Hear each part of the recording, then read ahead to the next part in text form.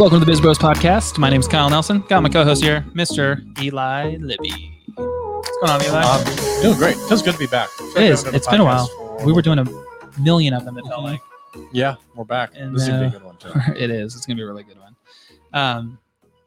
We always talk about, I mean, it's like the 4-hour work week. It is, yes. The book. We always talk about that. It was like one of the first books we all read and stuff. But, the reality is wouldn't a 4-day work week be really nice? Absolutely. Productivity may go up, and creativity may go up, and burnout may go down. Mm-hmm. We're really lucky to have a guest today that's wrote a book on it. He doesn't only talk about it, but he's living it. And it's going to be a really interesting conversation. I think there's going to be a lot of eyes that are opened up to what maybe a 4-day work week could do for people. Maybe it's higher productivity. Maybe there's more income with it. Maybe there's less work. It's some more time for family or things you just love to do. And maybe there's more passion out of your life. I don't know. Let's find out. So, we're lucky. Today we got Mr. Joe Sanuk, author of the new book, Thursday is the New Friday, How to Work Fewer Hours, Make More Money, and Spend Time Doing What You Want. In the book, Joe empowers readers with a practical, evidence-based methodology to create their own work schedule and dedicate more of the precious personal time to pursuing their hobbies and spending time with their family and friends. Sounds amazing to me. Yes. So let's welcome Joe onto the podcast. How's it going, guys? How you doing? Yeah, geez, well done, Kyle. That was a great time. Thousands of people cheering us on. Look at that. It's so loud out there. Welcome, man. So where in the world are you today, Joe?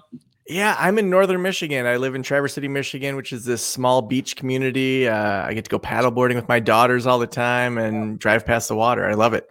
Sounds amazing. Wow. Yeah, way up north.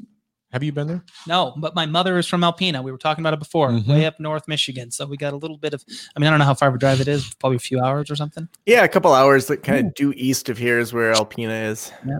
Little rapport before the call. Yeah. Yeah, and you guys are in Oregon where my brother lives. So he's down the road from you. It's kind of meant to be. It's true. It is, yeah. Great families. Yeah. A biz bromance.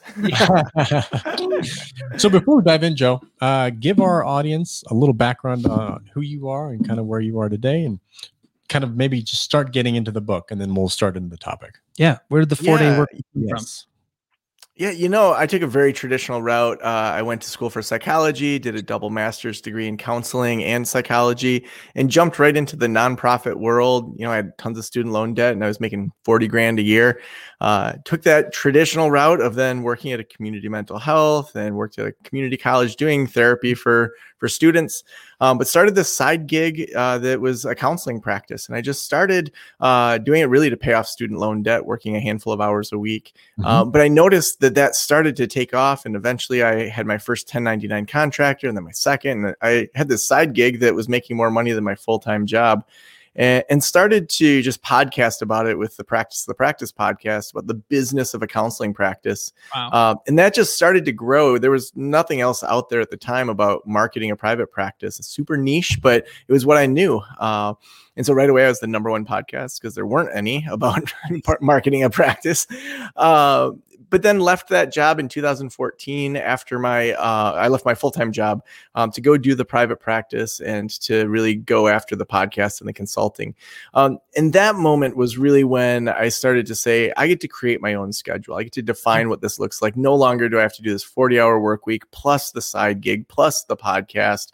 I used to joke that I was a nappreneur because whenever my wife at the time or my daughters were sleeping, I'd go and I'd do the podcast and just kind of hustling all the time. Sure. And so kind of over time, I started to do some experiments, which we can get into how to experiment to see if taking less time to work could actually help me. And when I did my first experiment, I decided, you know what, it's summertime.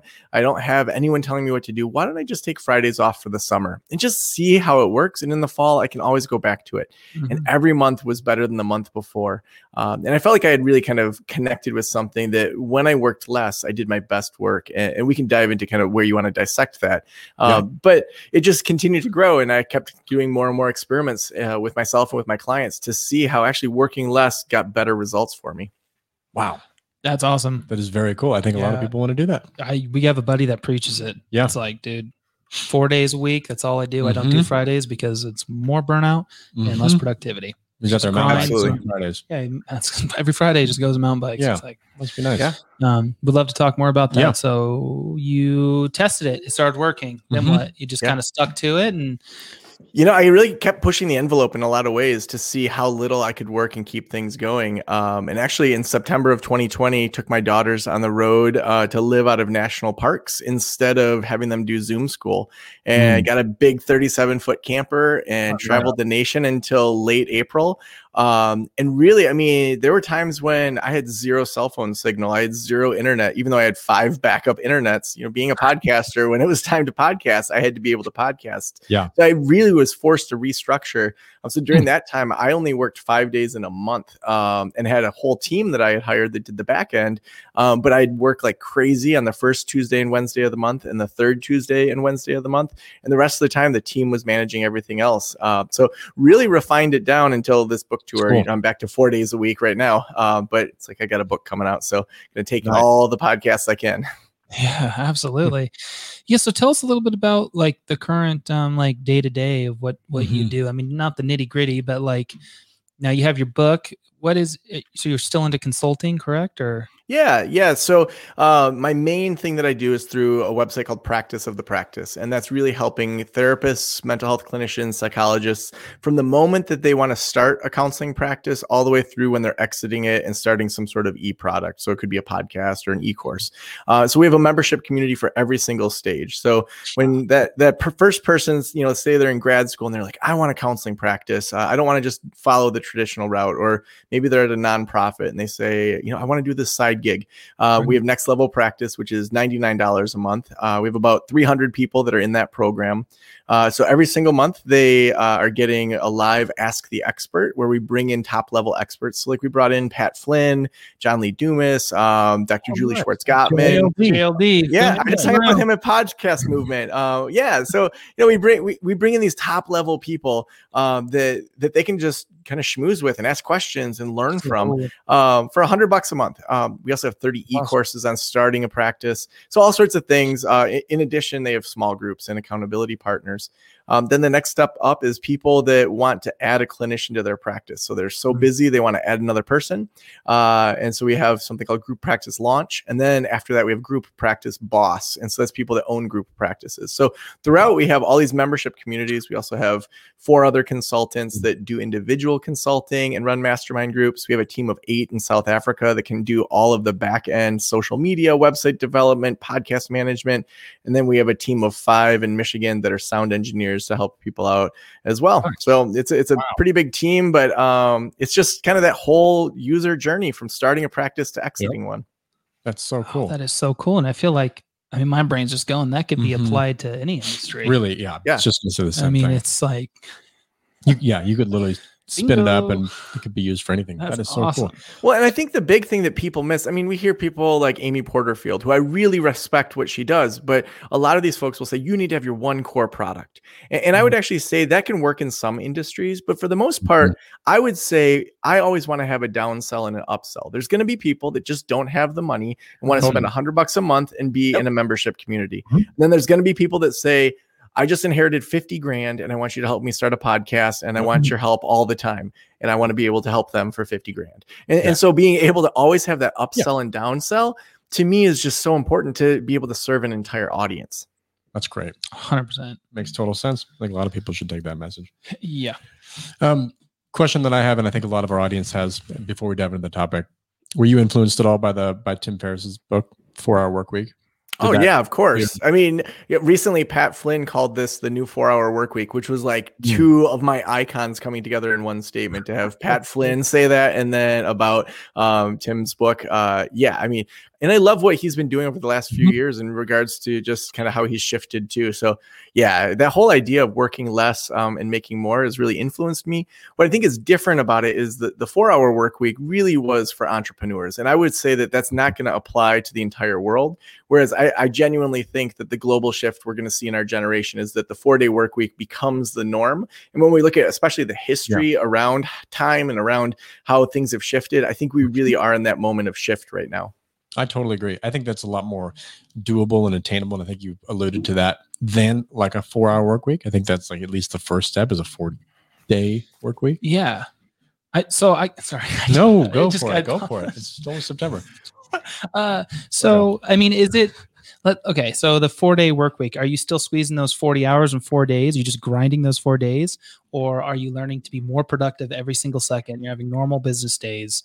Like what is I mean, I guess I'm sure your book talks about that, but like, yeah. Well, I think to answer that question, we have to jump back a little bit. So let's jump back 4,000 years or so to the Babylonians. So the Babylonians, they looked up in the sky, and they saw 7 major celestial things. They saw the Earth, they saw the moon, the sun, Mercury, Venus, Mars, and Jupiter. So they said we should have a 7-day week. So they completely made up the 7-day week. The Romans had a 10-day week. The Egyptians had an 8-day week. It's completely arbitrary. A year makes sense because we go around the sun. It takes a year. A day makes sense because we spin for a day. The 7-day week, we could just as easily had a 5-day week that was 73 weeks in a year.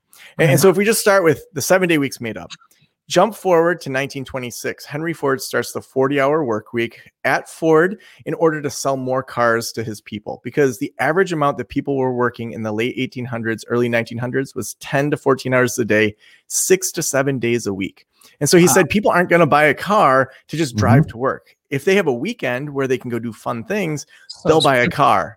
So he started this thing to sell more cars. So these things that we think are just unmovable, unshakable things like the 7-day week or the 40-hour work week are completely made up. All right. So the industrialists handed us this really great step for the evolution of business in 1926, less than 100 years ago. Now, fast forward to now, post-pandemic, we all have shaken up that 40-hour work week, and we say, it doesn't have to be this way. The industrialist era is really over, and that was appropriate for 1926. But we don't think about people as being parts of a machine anymore. We know that there's more depth. We know there's more nuance. There's not really much that the industrialists handed us that's left over anymore. So to your question about how I view the 4-day work week, there's a number of people doing this in different ways. So Kalamazoo Valley Community College is a perfect example of this, because community colleges typically are very slow to innovate. Kalamazoo Valley Community College is in Southwest Michigan. There's this HVAC instructor named Ted Forrester, who he noticed in the summertime that there weren't that many students there on Fridays. So every Friday for a whole summer, he went up and took a picture from the roof of KVCC.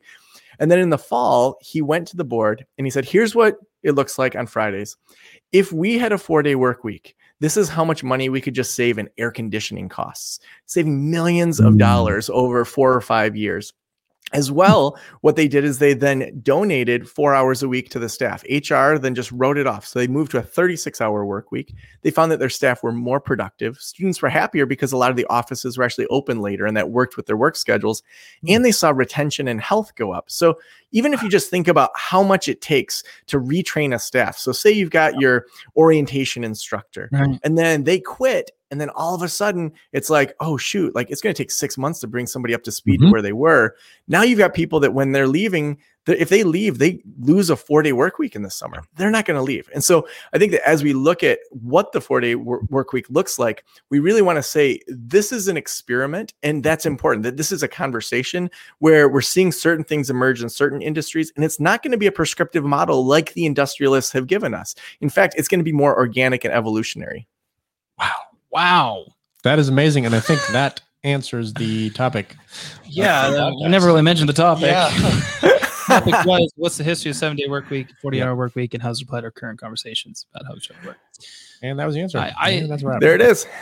So are you seeing, I imagine, you're like head down in this. Are you seeing a lot of companies starting to be more open to this, especially with post-pandemic? A lot of companies starting to think, wow, we're seeing a lot of people work harder, and what's it looking like right now? Is there like a legit movement of companies flip?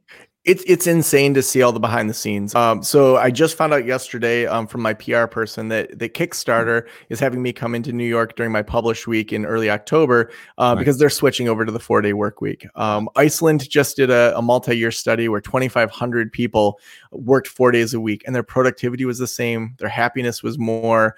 They had more creativity. We're seeing countries like Portugal, Spain, New Zealand testing this out. Nissan Infiniti Canada had me come in and do a talk about mental health and slowing down.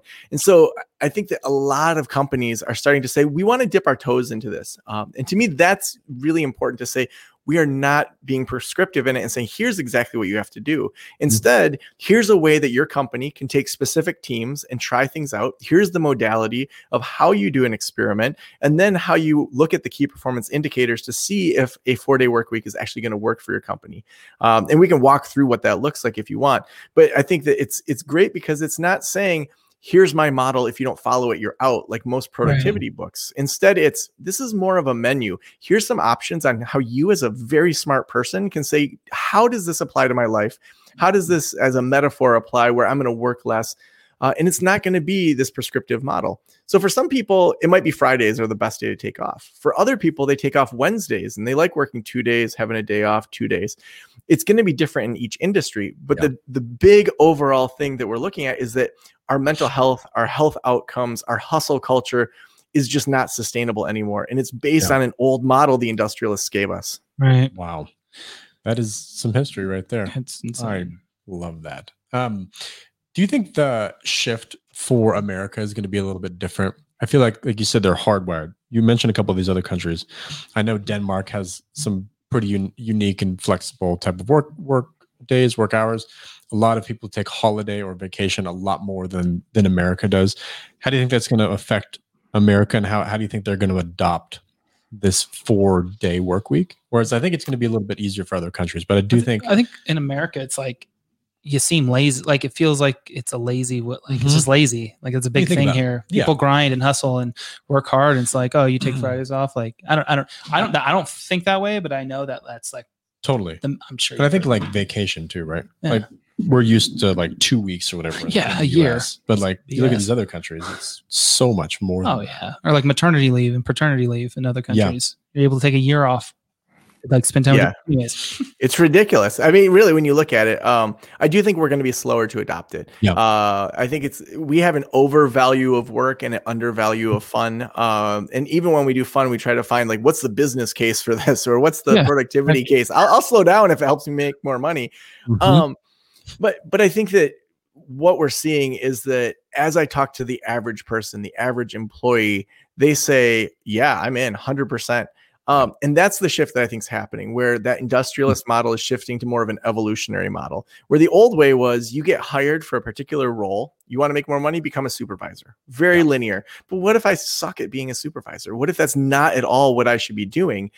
So this evolutionary model takes a very different approach. So even with my own team, I have this one team member, Sam, who I first hired to just do some quote cards for social media. So, you see those quotes and it's branded. And so I hired her to do like 100 of those.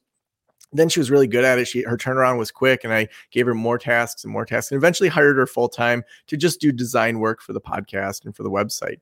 So every year I ask her 3 questions. I do this for all my team members. The first question is, what are you doing right now that you absolutely love, that you want to keep doing? Okay. The second question is, what are you doing right now that you hate, that you want to offload to somebody else?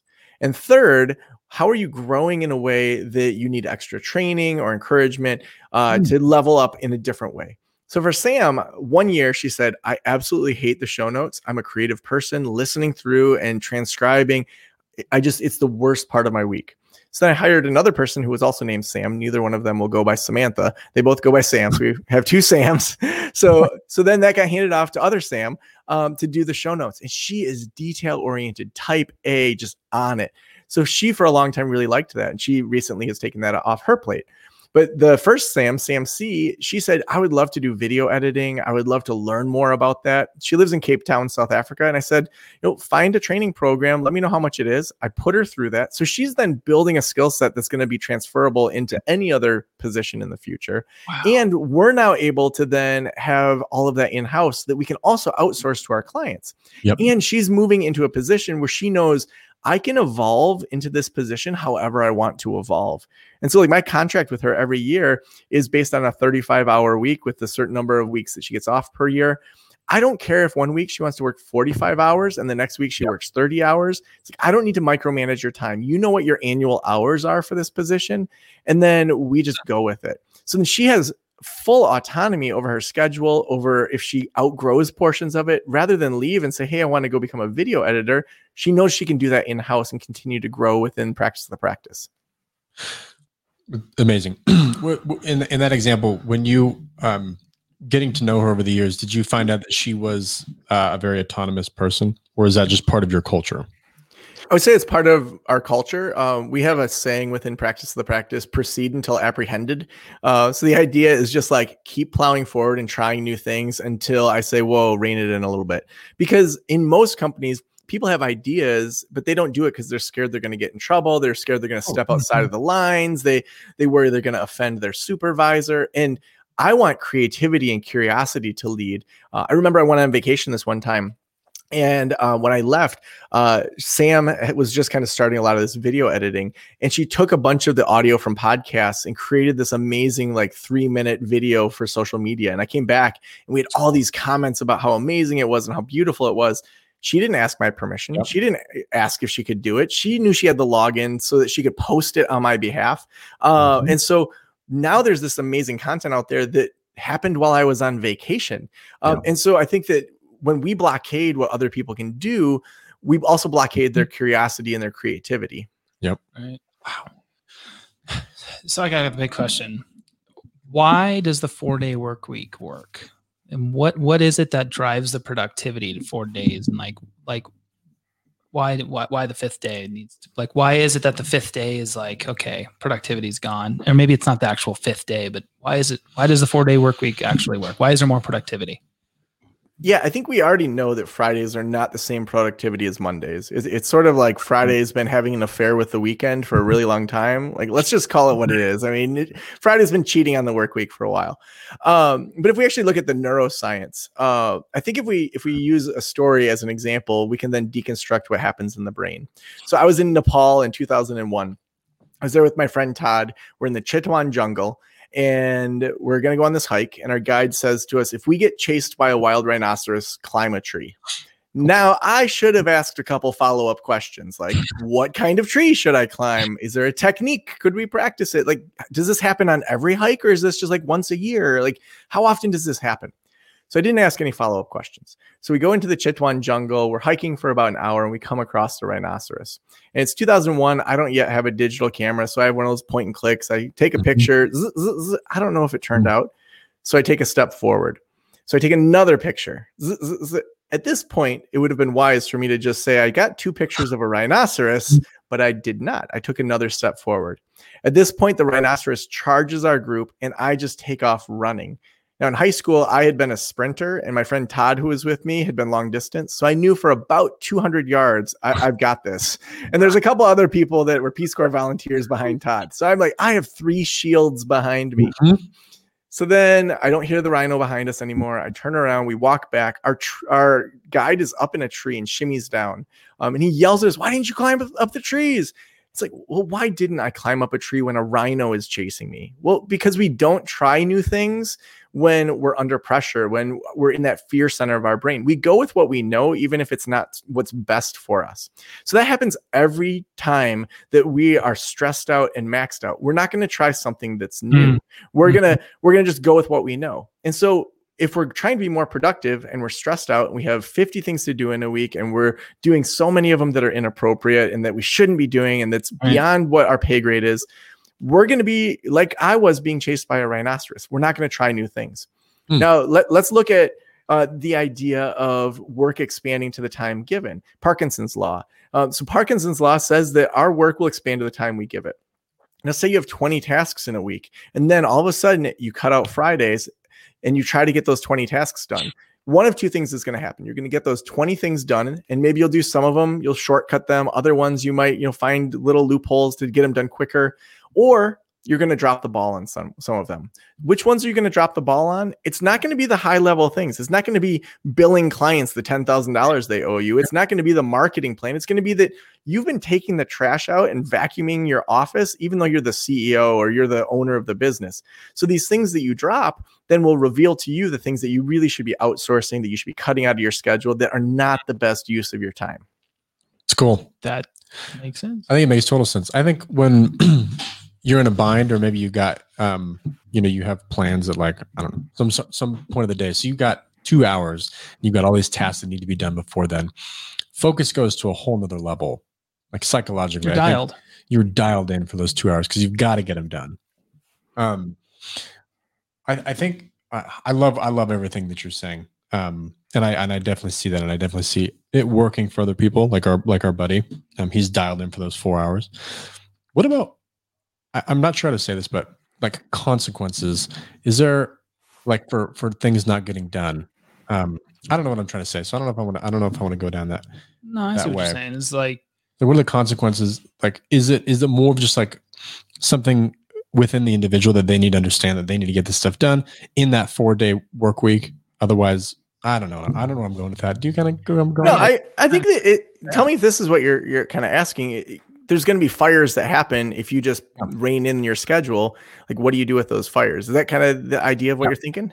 Exactly. Yeah. So I think anytime there's a fire within practice of the practice, we put the fire out. If things explode on a Friday and it's really important, and my director of details sees my email, something just exploded. I'm not going to be like, I take Fridays off. Sorry, let the explosion happen, ruin my business. Yeah. No, I'm gonna go work on it. But are there going to be hard boundaries? Like if I have a consulting client that says, I will only meet with you on a Friday, like I'm not going to take you as a consulting client. I wrote a book about not working on Friday. I can't take a consulting client on Friday. Yeah. But if something explodes in my business, we're going to put out the fire. But then we're also going to have a conversation about why that fire occurred. Where was the misinformation? Who should have been doing what? Did I miscommunicate as the owner? What feedback do I need to give to the team? What can I do to at least statistically reduce the likelihood of that fire happening again? There will be fires, but I think that we also need to then say, why was there a fire? Where was the miscommunication? Where's the automation here? Why did all of this happen? To just go through it and say, okay, let's try to change this for the future. Yeah. Yeah. So do you see that when you see these companies or people that you know move to 4-day work week, do you see more productivity within that 8 hours or longer work days? I think it depends on the company. Some companies are led by people that are still very kind of industrialist focused, where they say, sure, we can go to 4 days, but you got to work 10 hours. And lunch doesn't count. So you got to work 11 hours. And and that's where I think in our generation, we're going to see people really have to say, can I work for that type of industrialist? And when you have that label to say, this person is coming from this lens that is from 1926. It was good for 1926, but this is not good for where we are right now. So there will be times that there's just people that aren't a fit anymore. So I think that we have to be able to say, I don't want to work at a place that treats me this way. But I think what's more likely to happen is that we educate the bosses, we educate the supervisors. And what we're seeing happen is people that have read the book will then bring it to a team of say 5 to 8. So a smaller team. So it's not an entire department. It's, your core team, and say, what if we read this book together? Then what if we talk to our supervisor about doing an experiment for 2 or 3 months? We'll do 1 quarter of this and say, let's really outline this. First, we want to do 4 days a week. Here's the key performance indicators on what we think the 5 or 8 of us really do. So if, it could be client management, it could be customer acquisition, whatever your key performance indicators of what success is in your department. Outlining that for the supervisor, saying to them, hey, you're going to look really innovative if you're able to show that we have health breakthroughs and we have productivity breakthroughs and happiness breakthroughs because of an experiment that you helped to oversee. And then as a team, what you really want to do, and this is where most people miss it, is you want to hold each other accountable to some certain norms within that team. So for example, if you're taking Friday, Saturday, and Sunday off, we're not emailing or texting each other during this time. We're not working at 9 o'clock at night after the kids are in bed and emailing people. We're keeping the culture where our brains genuinely can slow down, because that's where we see the creativity come, when you genuinely actually slow down. And so then you create this culture for this period of time. And then I would recommend giving that supervisor more frequent updates than what they expect. So if they expect an update once a month for a 3-month period of time, give a weekly update and say, okay, this week our client engagement was down 3%. Here's what we're doing in this next week to build that back up. So they're getting lots of data. So for the left brain people, they're able to have all that data. And for the right brain people, saying, just from a kind of analytical standpoint, we're saying we're seeming happier. Now, do you think that if a team was given the autonomy to, for 3 months, have a 4-day work week, that they wouldn't bust their butts to try to get things done in 4 days if they knew that this could be their lifestyle? Like they're going to kill it. And so that's where we see that instead of just standing around the water cooler and chit-chatting about the weekend because you feel burned out on a Friday, people say, listen, if we just kill it for 4 days, we can go do whatever we want on Friday. 100%. It's interesting. I would love to pick up this book. Yeah. It's really, really cool. Can't wait for it to come out. Yeah. Send us a couple copies. We'll read it. Yeah. Yeah, man. I think I can see how it works. I think one last thing, kind of question I have is, do you think it's going to be becoming the norm here in the next 3 to 5 years, where employees, you're trying to employ somebody and they're like, 4-day work week, man. Like, where's it at? Do you think that's like truly where we're heading?